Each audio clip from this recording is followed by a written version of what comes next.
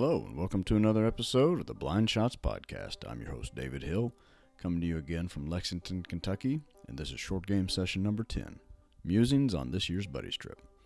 We've just completed our 2020 Buddies Trip, and I've got several thoughts to ponder with you. I'll provide a little post-mortem on our trip to the Sand Hills and Southern Pines region of North Carolina. Nothing formal this week, no guest. I just wanted to riff on a few things before I lost those thoughts to the sands of time. Before then, a reminder that the Blind Shots Podcast is a proud member of the Talkin' Golf network of shows, which you can find at talkingolf.com. It's only one G in Talkin' Golf. This week, I'd point you to Connor Lewis's new episode of Talkin' Golf History. His guest this week is renowned golf writer Stephen Proctor, and they discuss golf writing, golf literature, and the original thinker in that space, for all intents and purposes, Bernard Darwin. So check that out on your podcast feed, or if you don't subscribe to Talkin' Golf History, you can find it at talkingolf.com. As always, you can interact with this show on Twitter at BlindShotsPod. You can find my thoughts and writings online over at onebeardedgolfer.com, and you can interact with me directly on Twitter at onebeardedgolfer. That's the number 1, Bearded Golfer. I'm also on Instagram under the One Bearded Golfer handle, and the show has an Instagram account as well, so do check that out sometime. A reminder, this podcast is sponsored by me and only me. In addition to playing, talking, and writing about golf, I'm a licensed Kentucky realtor with Rector Hayden Realtors. I work both with homeowners buying and selling houses, and also work with investors and businesses on commercial properties here in central Kentucky. You can find me and find out all about that at davidhill.rhr.com. And now, on to our return to the Sandhills. My first thought is that it's incredible to be down there in the summer.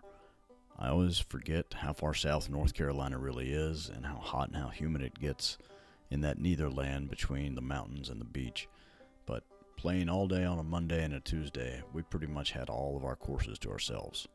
There was no one pushing us, and we weren't waiting on anybody at Tobacco Road on the day after their third annual Augean tournament. And there were only 1 or 2 golfers on the course when we teed off. We had 3 tee times starting at 8 a.m., and it wasn't much more crowded than that when we finished. That afternoon at Tallamore, it was only us and the staff. I mean, that worked out in our favor more than we could have ever anticipated. But with COVID-19 and the tropical storm threatening our area, nobody wanted to play, so we took our time, donned our rain gear when necessary due to the intermittent outer bands of Tropical Storm Isaias. And we had the place to ourselves. It was our own private country club. And that's happened in both of our trips down to North Carolina. At Pine Needles, we went off in 3 groups starting at 8 a.m. The staff was going right behind us, top dressing the greens with a whole bunch of sand. The exact same thing that we experienced 2 years ago in 2018. So I'm assuming that's part of their regular August or maybe regular Tuesday protocol. But it's fine to play in front of. Doesn't affect us in the least bit. Perhaps the most crowded golf course, and I say that in air quotes, that we experienced was Southern Pines. We were able to keep 3 consecutive tee times, but there were plenty of locals playing in front and behind us. And I know there were locals or members of the club because they did not wait. As soon as they got within half a hole of us, rather than waiting or playing through, just like that, they were gone. They would play cross-country golf and find some other hole and then presumably loop back or just not play those holes that they passed up, playing around our 9-some, essentially.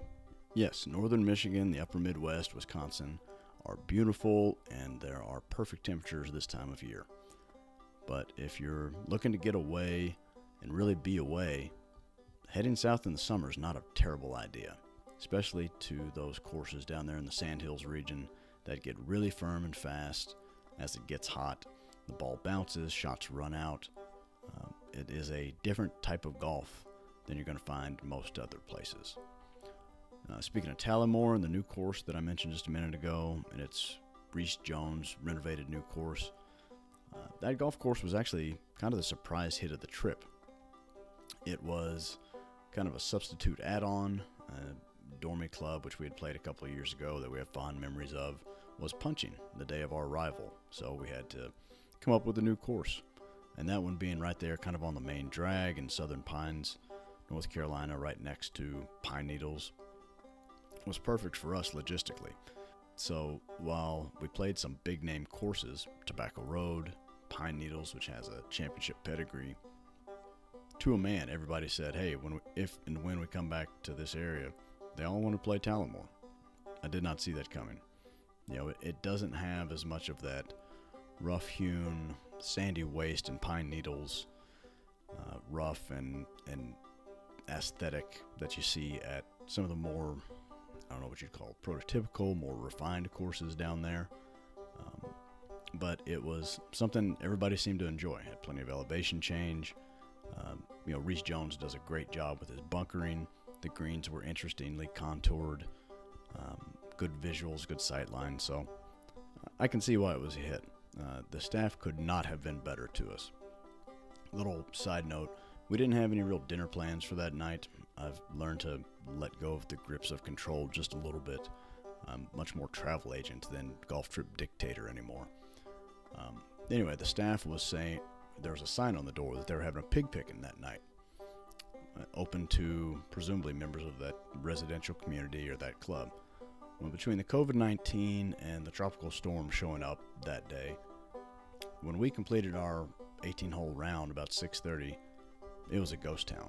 There was no one there, nobody in the parking lot, fewer cars than when we teed off, and we were the only people there. So we worked out a deal with the staff that basically we had our own private barbecue buffet. It was incredible. In exchange for some generous donations from our group, we got to eat and drink our fill, which saved us a trip out on the town. We were already in a place where people were masked up and following protocols, so really, I tip my cap again to the Tallamore course people. They took great care of us. We could not have planned it any better, despite the fact that we had no plans at all. Next thought, the secret is out on the Cradle. It was really crowded. Now, granted, we were there on the heels of the U.S. Kids World Championship. Hi, John Kim. Missed you. They were leaving town the day we were arriving, so there was a little overlap. But, 2 years ago when we were down there, I think it was the first full season it had been open, and we had no trouble. We could walk on a Sunday afternoon on the tail end of that same U.S. Kids tournament, and we basically had the place to ourselves after 6 p.m.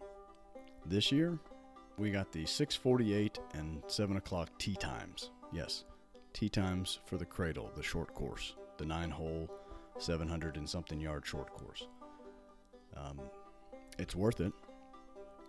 It's an incredible experience.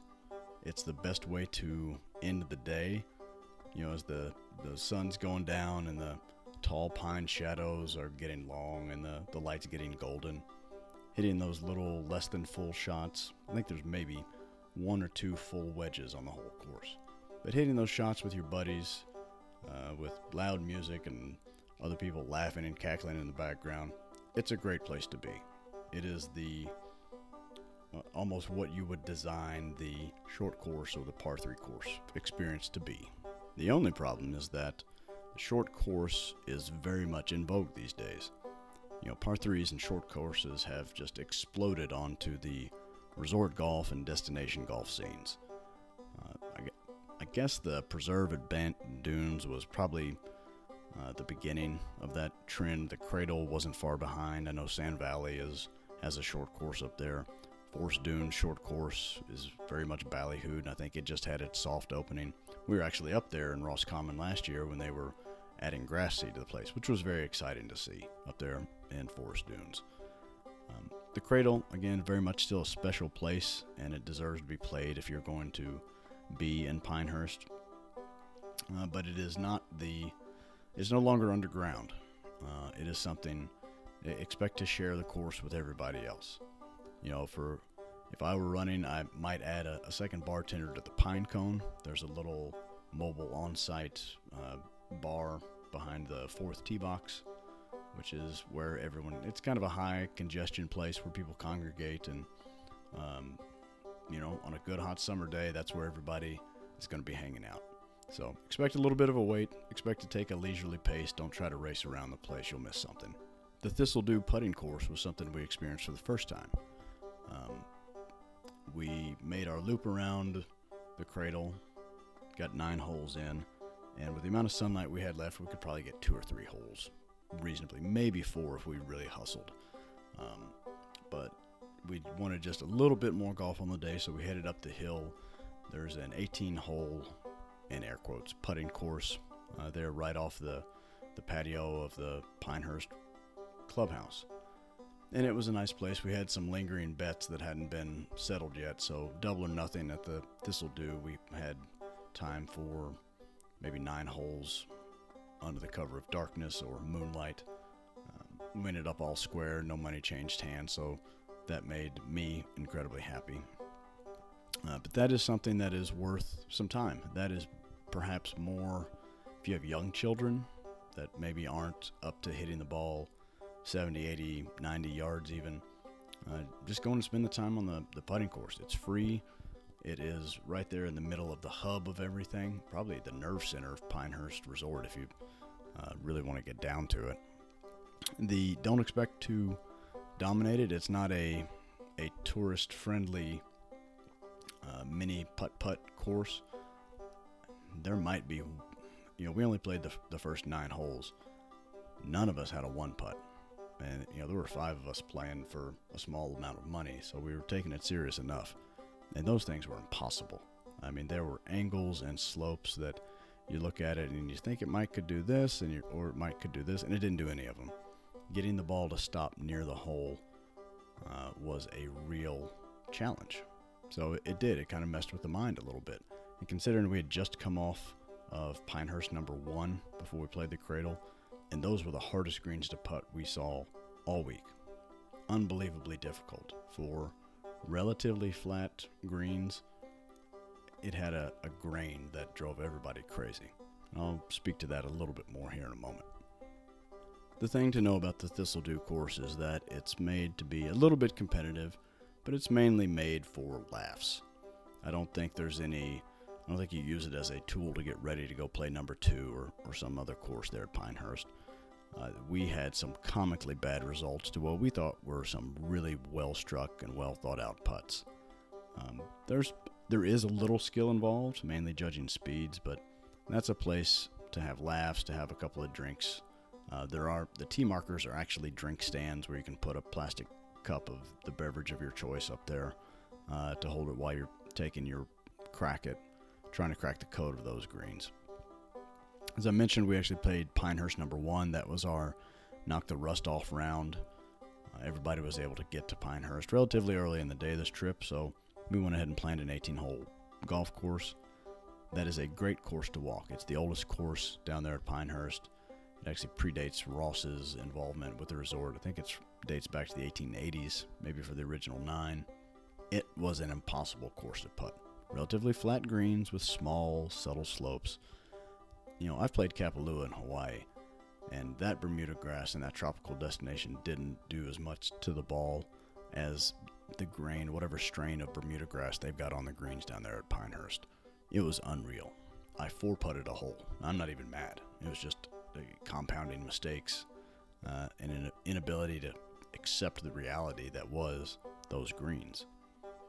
It's a tree-lined layout. It felt, to me, in the moment, it reminded me of Mid-Pines, just with less interest around the greens. The bunkering was different. At Mid-Pines, the greens are a little bit obscured if you're on the wrong side of the fairway by bunkers or bunker faces or subtle undulation. Pinehurst number 1 didn't have that kind of reveal. I walked it, and it just didn't have that full-on flair or rustic aesthetic that you get at a lot of those courses down there. Nothing wrong with it. Fine golf course, par 70, I think. And we were able to get around and make good time down there. But again, those greens just drove us nuts. I was glad to get it out of the way up front. But that would take some getting used to. Walking on a golf trip. I don't know if I'm just that fervent walker or if I'm trying to get my money's worth on my push cart that I got last year still, or if I just have some kind of deep-seated need to be different. But I walked 2 rounds on a golf trip. I walked that round at Pinehurst number 1, and I walked the next morning out at Tobacco Road, which I'd done that before and knew, one, that I could do it, and two, that it was really fun. And I would encourage anyone, if you're walking minded, even if you're the only one in the group, go ahead and walk. I did it for 2 rounds. I was never out of position. My guys weren't waiting on me. If you're smart about it, if you walk ahead, as long as obviously the guys in the group don't mind that small breach of etiquette and you can do it safely and not distract them. I kept up. I actually kind of played 4 caddy sometimes, where maybe there was a long walk from a tee box to a cart path and I could just head straight out. It was fun. It was that good tired. It's a different way to see the golf course. And down there's, with the little subtle elevation changes, and sometimes not so subtle elevation changes, you just get to see so much more kind of being in the fairway corridor than being off to the side on a cart path. For all the normal reasons that you'd want to walk, those are particularly fun courses to walk. They're made to walk. In the future, will I ever get above maybe 2 rounds? Once a day is probably plenty. Walking 36 and trying to be competitive, probably not the best idea. I'm sure my teammates would appreciate it if I didn't do more than that. But again, it was a fun experience. It's something I'll probably keep doing in the future. I never felt like I was disconnected from the guys in the carts. It's not like the conversation stopped and had to restart.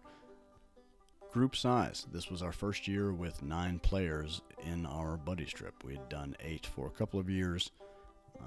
Last year somebody couldn't go, so we had somebody fill in. Well, that guy that couldn't play last year came back into the fold. So we basically played 3 teams of 3. And the universal sentiment to a man was that that's the perfect size for a golf trip. Going out in 3 groups of 3, everybody got to play with everyone else at least once. Teammates of our 3 teams got to play twice. They played that knock off the rust round, and they played together in the final round. So we played, our round times went down. It allowed for our unique kind of 3-way match play for the front 9 of the first 3 courses. Everyone loved it. So if you ever have a question, if you're a small group, or if you're ever thinking of putting together a golf trip, personalities and making sure everybody gets along, and that's a big part of any golf trip, of course. But if you've got a good sized group, or you're thinking of trying to start a good sized group, that's the number. 3 teams beats 2 teams, apparently. Southern Pines Golf Club. This, until very recently, was basically the Elks Club, social club down there in Southern Pines, North Carolina. It has recently been purchased and closed upon by the Bell family. Those are the people that own the Pine Needles and Mid Pines resorts. And if you go to the Mid Pines or Pine Needles website right now, actually it will show Southern Pines as the 3rd course in their portfolio. It is a fantastic routing. There are a lot of what you might loosely identify as typical Ross features. It's an awkward, kind of tight property that he absolutely gets the most out of with the routing. There's a kind of a firm handshake first hole, big downhill first hole that is of the kind of easy, not easy, but definitely not difficult start to a hole that kind of gives away that it's a fun Ross course. Down there, it's the last of the bent grass greens in the sand hills. One local that I'm particularly friendly with kind of laments that they went ahead and purchased it because he's fairly certain that the family will regrass those greens, put in Bermuda, which I understand. Those summers it's really hard to keep bent grass in good shape at those temperatures. We fight that here in Kentucky. Even being in the transition zone up here, we have almost all bent grass greens, and they have to get so wet in the summer just to keep them alive. And having that as the putting surface was definitely conspicuous. Everywhere else we were wiping sand off the ball, be it in the fairway or in the kind of where the long rough would be. Not at Southern Pines. It had mud. The greens were wet. You could spin the ball. We made more ball marks on those greens in 1 round than we did in 4 rounds everywhere else. It was a great course to have your driver working well. Good corridors to play from, fun approach shots to get to the greens. A lot of them pushed up, kind of in old school Ross fashion. I understand why locals down there love it. You can see from the routing and the character of the greens and the fairways, the way they slope and tilt, that it's a special place. With some TLC, maybe a couple $1 million invested in bunkers and bunker drainage, course drainage, put in some new grass in key places, including the greens, that may end up being one of the best courses in the entire Pinehurst area. And it's that special. It's got great bones. I know that's very kind of stereotypical to say, but being on property, spending a lazy afternoon there, you can see why people love it and will lament that it will no longer be the sort of inexpensive, poor working man's Ross course. I predict that it will be really special within 3 or 4 years. On the other end of the spectrum, Pine Needles. For me, that it is the quintessential Sandhills Championship course. It's long, but it's not the length that makes it difficult. It's the width and the angles. It's the way the bunkers and the approaches lie in relation to the fairways. If you're on the wrong side of the fairway, it increases the difficulty of the approach. Less so than it does across the street at Mid-Pines, but still, that is very much a factor. Being out of position is a big deal there.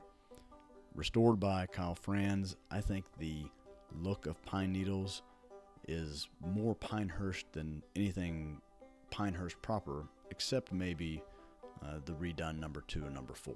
They have that rugged, sand-based aesthetic with the clump grass. That clumpy, long grass that it's decorative, but it's also in play in several places. Instead of long rough, you have these long decorative grasses that there's sand in between, so it's not just a thick, dense undergrowth. It provides a real hazard, but one you can play out of. You can find your ball in there, and it's truly a rub of the green situation. I had one guy in my group had a shot. The ball was resting under the leaves of that stuff, and he had to take a blind swing. He couldn't see it without falling down and taking a swing. Another guy was in amongst kind of a bed of the stuff, had a perfect lie, was able to pick it clean, stick it on the green from 80 yards, and wreak havoc with the gambling on that hole.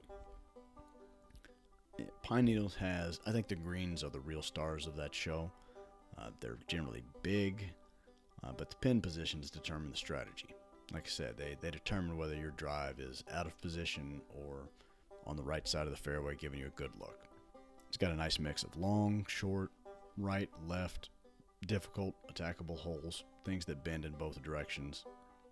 Really, for my money, a complete golf course. It makes a really nice use of those sandy waste areas and pine straw, pine needles as kind of really extensions of the cart paths. It gives you a way to get close to your ball. It had rained 2.5, 3 inches the night before we played, so it wasn't path only. It was just stay out of the fairway. Well, that made it a whole lot easier for everybody. And I think, for my money, it's just a beautiful aesthetic that you don't get a lot of other places. It was the one course that we had played on our prior trip down there that I didn't have a great feel for. I don't know if it was fatigue or the way I played or we played, but I'm absolutely sold. I'm all in on the Pine Needles experience. If you head into that area, make sure you put it on your list. It's probably one of the more expensive courses that isn't over on the Pinehurst Resort. Doesn't matter. It's worth it. The experience is absolutely worth it. Handicaps. All of our competitions are net. That's the only way to make it fair. We've got 2 guys that played to a 5 on this trip and 1 guy that's probably a legitimate 30 handicap. One of my proudest achievements, some of these same guys have been making this same trip to various destinations for 7 years. None of us had formal handicaps when that process began. Or maybe I guess I had one. I was the one. Every member of this year's trip had a formal Golf Handicap Information Network, USGA sanctioned handicap. And boy, does it make a big difference. We used to play off of kind of a rolling handicap for the 4 rounds that we'd have together, and somebody just played off scratch. It made for some of the craziest scorekeeping you had ever seen. Getting everyone to have a formal handicap this year really cut down on the amount of planning and the amount of chaos. worked out, between the team competitions that were all net, it literally came down to the final putt on the final green of the final hole at Southern Pines on our last round.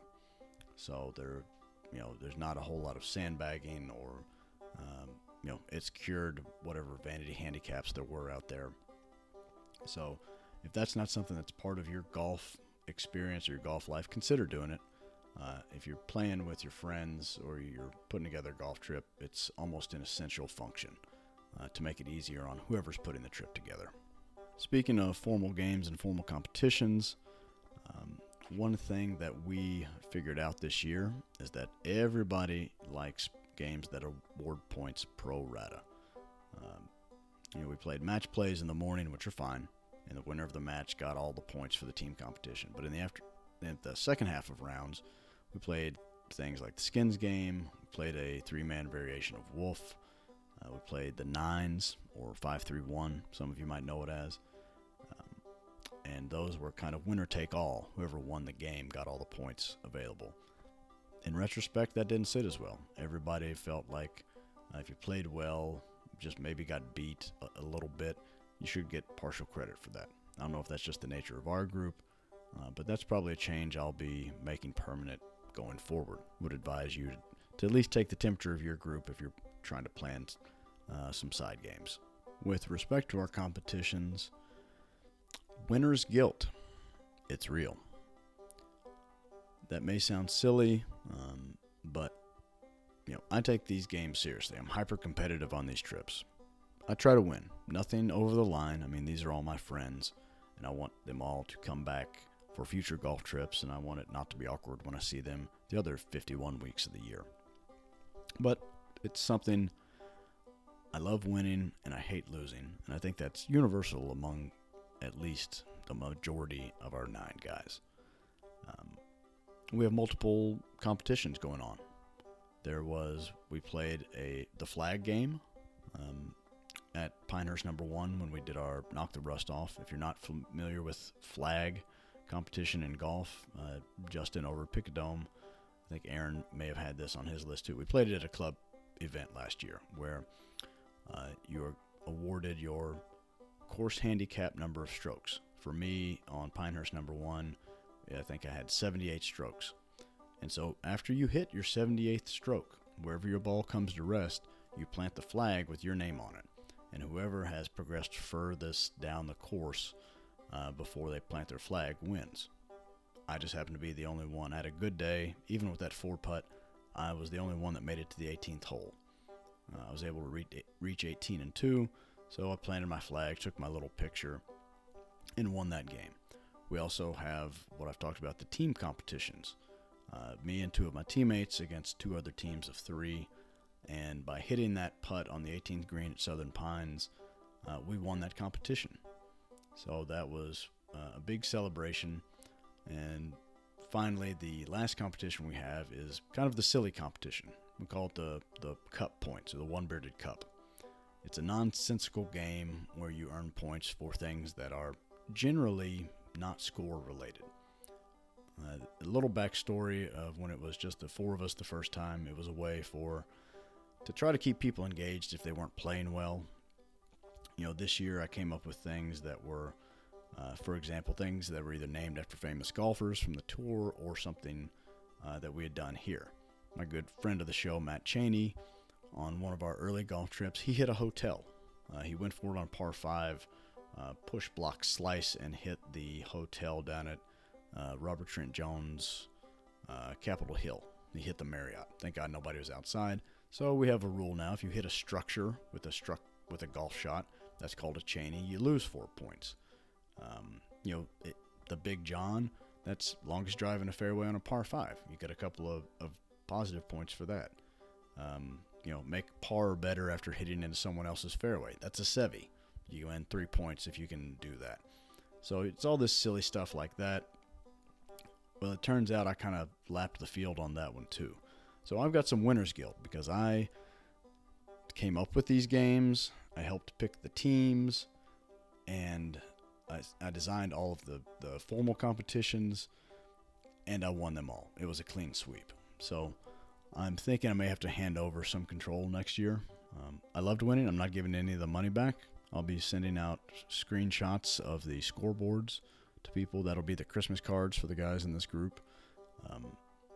But I'm thinking, I'm taking ideas now. I'm trying to think through how to maybe structure it so I don't win everything next year. Yeah, we're going to go with that. Speaking of next year, future destinations. I wish my guys were more enthusiastic about walking. That would open up a handful of really cool possibilities. As I mentioned before, I walked a couple of rounds on this trip in the summer heat in North Carolina. It was fine. I was still able to play well. But I was the only walker. I don't push that agenda on the other guys. You know, we are well past our golf bro days. You know, nobody's out there getting sauced on the course really, but you know, guys do it from the cart, and that's fine. But this was year 7 for this group. I anticipate us making it to a year 10. Knock on wood, good Lord willing, and the river don't rise. And it might be nice to be able to plan something like a short Bandon trip or Sand Valley, someplace like that. We lucked out last year. We went to Forest Dunes, and last year was the first time that they allowed carts on the loop. Now, I walked one of my rounds on the loop. I walked the clockwise round, and it was fine. I enjoyed it. It was a good course to walk. But unless my guys are willing to start, you know, getting up and doing some stretching and, you know, maybe invest in some light stand bags, I don't see that happening. Maybe they'll fall in love with the idea of a caddy. I don't know. But that's my only thought on the kind of difficult decisions coming forward for next year's trip and the years thereafter. Speaking of future trips, my stress level as trip captain or trip dictator was as low as it's ever been this year, and if these trends continue, it will probably be even less so. I left a lot more things to chance this year. A lot of the in-between items, like where to grab lunch and the downtime back at the house, those are almost on autopilot now. I left it to the whims of the guys, and you know what? It all worked out just fine. Everybody had fun. So I'll definitely be playing travel agent rather than camp activities director on future trips. I still enjoy getting up and cooking. I do the breakfast in the morning just so guys have something in their stomach for a long day. And I like researching the local options, the local fare. This year, obviously being with COVID concerns, we stayed pretty well secluded. But it also proved this year that I don't have to go to the extreme on all these things. The guys in the trip are basically self-sufficient at this point. There's some pride in that. There may be a little melancholy, too, that we've matured that much as a group, but it sure is nice not to have to worry about every little thing. Tobacco Road Golf Course. It is a living museum. It, along with Mid Pines, is my favorite American course. Seminole Mike Strand's work. It's big, it's bold, there's a little bit of Las Vegas in it, in that the vertical movement on that property is a visual overload if you're not mentally prepared for it. Those big dunes, those massive sandy waste areas, and the way they're maintained, they are something that you just don't see most anywhere else in the U.S. The giant washouts, the sandy native areas, they provide a hazard, just like the clumps of grass over at Pine Needles. Those washouts provide a hazard that you have a chance to recover from. I hit maybe my best shot on number 5. I was down in that big cavern to the left, went for the fairway and missed, and was able to hit it up on the green, 1 putt for birdie. That was probably my best performance of the trip. So that's something that I wish was more prevalent. The kind of hazards that you had a chance to come back from. You know, I think it's kind of hard to lose a ball at Tobacco Road. Now, granted, you can shank one off into the woods. It's pretty heavily treed in certain spots, so don't get me wrong. But you know, you can play the ball forward. You can punch your way around that golf course, which is really fun and adds something special that you don't get on a lot of courses. A couple of thoughts to wrap up. I know there's a generation slightly younger than me, for the most part, that is very enamored with Sweetens Cove down in South Pittsburgh, Tennessee. It is the 9-hole course that, along with maybe with Winter Park in Florida, that has kind of taken over the idea of what a golf course can be in the 2010s and 2020s going forward. It's not a religious zealotry, but it's close. I've not been to Sweetens Cove yet. That's a trip that I owe. But everyone that I've talked to that I trust, is very willing to tell you how special of a place it is. From its ubiquitous presence on social media, pictures, to all of the different events, the really cool tournaments and club events that it seems to host.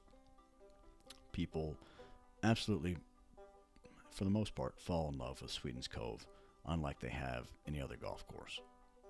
That's exactly how I feel about golf down in the Sandhills.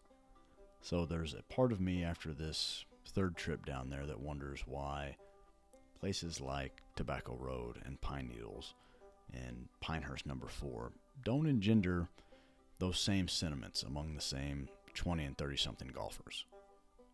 Granted, there's a significant price difference between a round at Sweetens Cove and a round at Tobacco Road or Pine Needles.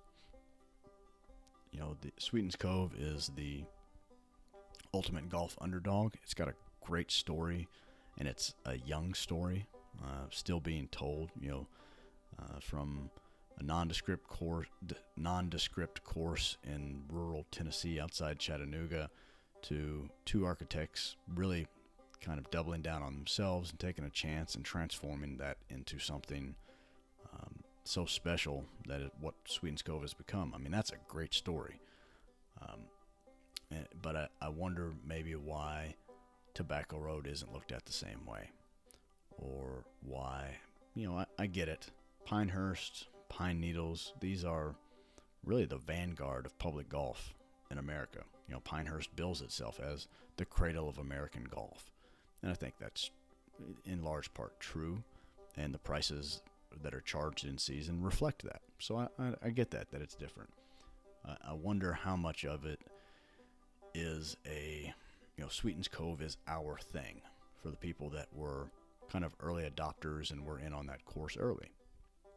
That it touched them before, it was the ultimate before it got popular experience, and, they relive that euphoria every time they go down there. Because that is what I get going around walking Tobacco Road. That is what I felt this spring going 2 loops around Mid-Pines by myself. I can't believe I'm here. How cool is this? This isn't something I can get back home. This is something I want to share with my friends. That sentiment. It's not stuffy. If you think the Pinehurst area, despite the prevalence of septuagenarians down there, it's a really laid-back vibe if you haven't been down there. Sure, I'm sure there's fierce competition for tee times early in the season, and I've been there in peak season weekends, and yeah, there are good crowds of younger guys that are in from Raleigh or the Research Triangle or Charlotte that fill up the trendier places. But there's just a difference in perception among the younger crowd.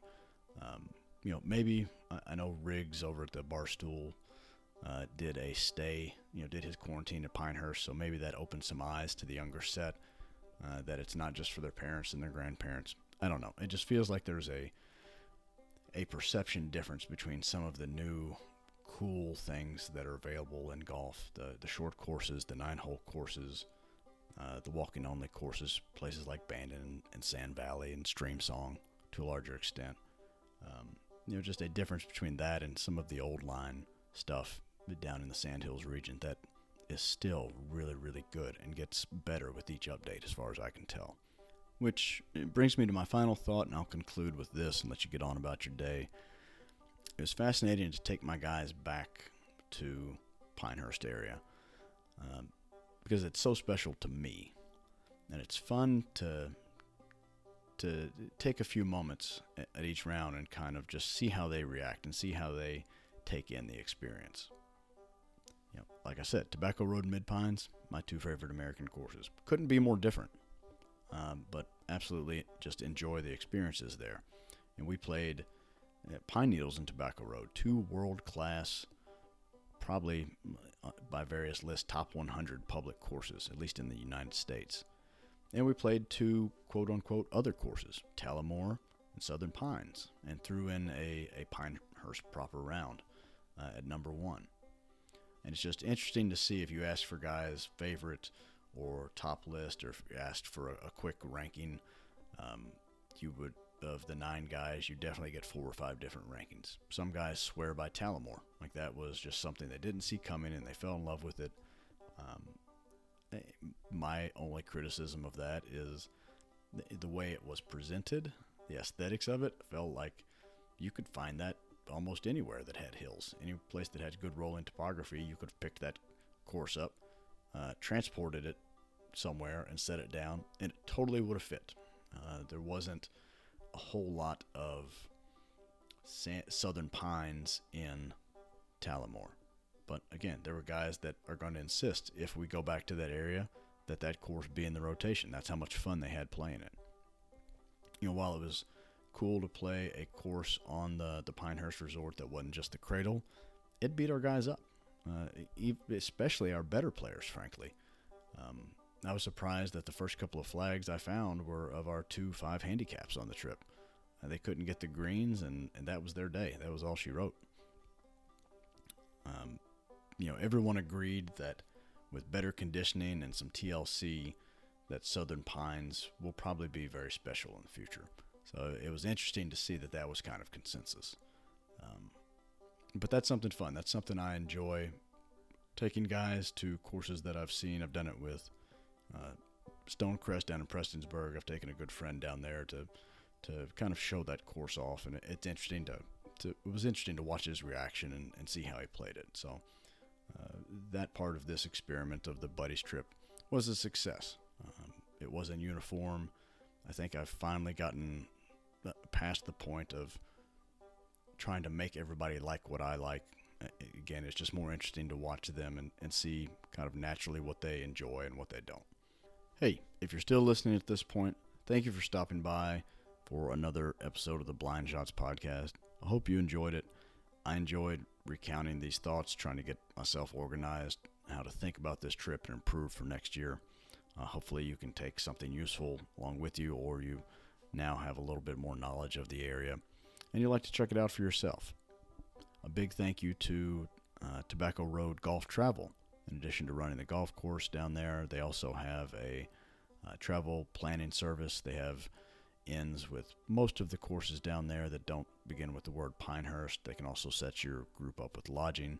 They have packages, or they will custom build a trip for you, just like they did for us. Cannot recommend them enough. So thank you to that whole team. I hope this was worth a little bit of your time today. If not, I'm sorry about it. There's nothing I can do about it now, but I will promise to be better and more interesting next time. Either way, continue to please be safe and be smart and try to keep sane out there. If you do get out on the golf course, do remember to go for it and take dead aim.